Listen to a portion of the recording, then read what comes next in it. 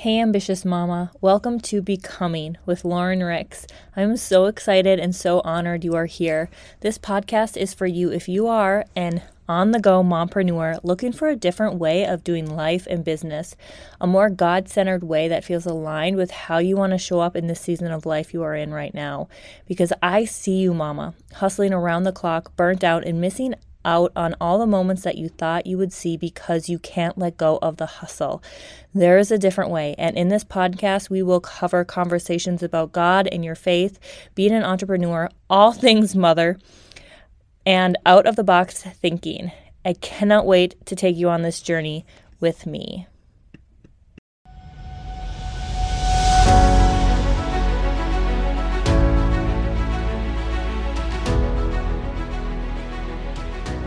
Good morning and welcome back to Becoming with me, Lauren Ricks. We are going to jump right into Ecclesiastes 9 this morning, and this is all about Solomon's final conclusion. And it's interesting because he, in my description, in one of the descriptions about one of the verses, he talks about this being part of the Old Testament, which makes so much sense as to why Solomon is like, everything is meaningless, we're all gonna die. What's the point, right? Solomon doesn't know that Jesus has come and died for our sins and rose again for an afterlife. He doesn't know that, so it makes so much sense now why he's not excited. He's not excited for death, right? So in 9:4, he talks about everyone suffers the same fate, already twisted by evil. People choose their own mad course.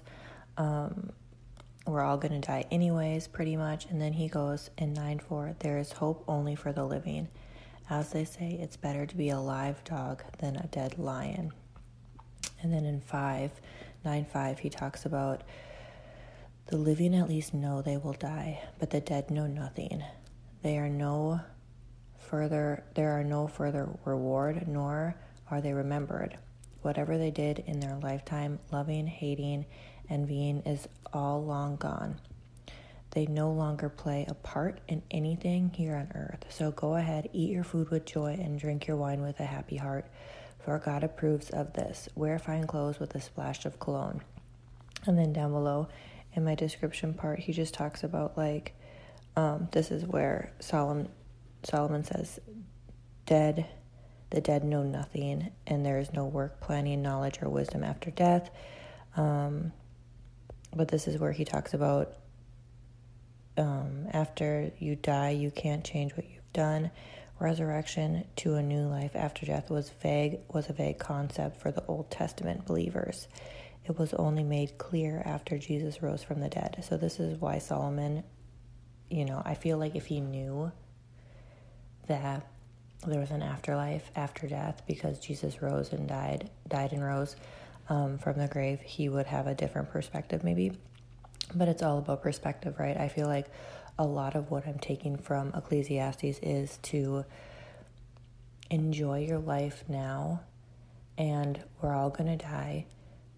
So enjoy it now and work hard, but don't necessarily focus and obsess over becoming wealthy.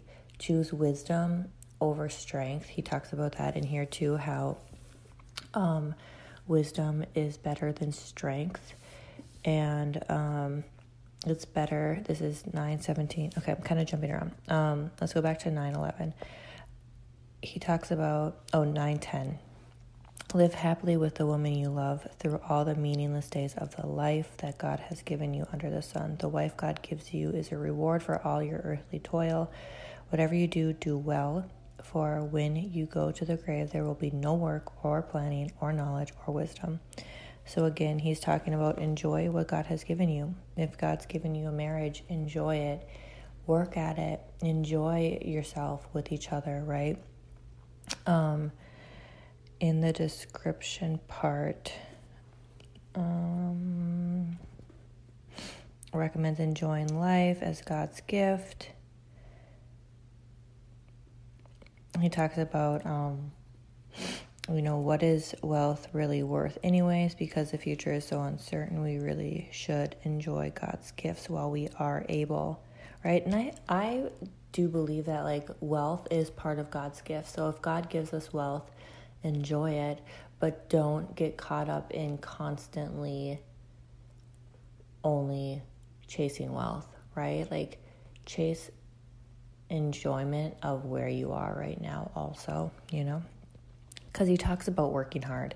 And in this day and age, when we work hard, there's normally money attached to it.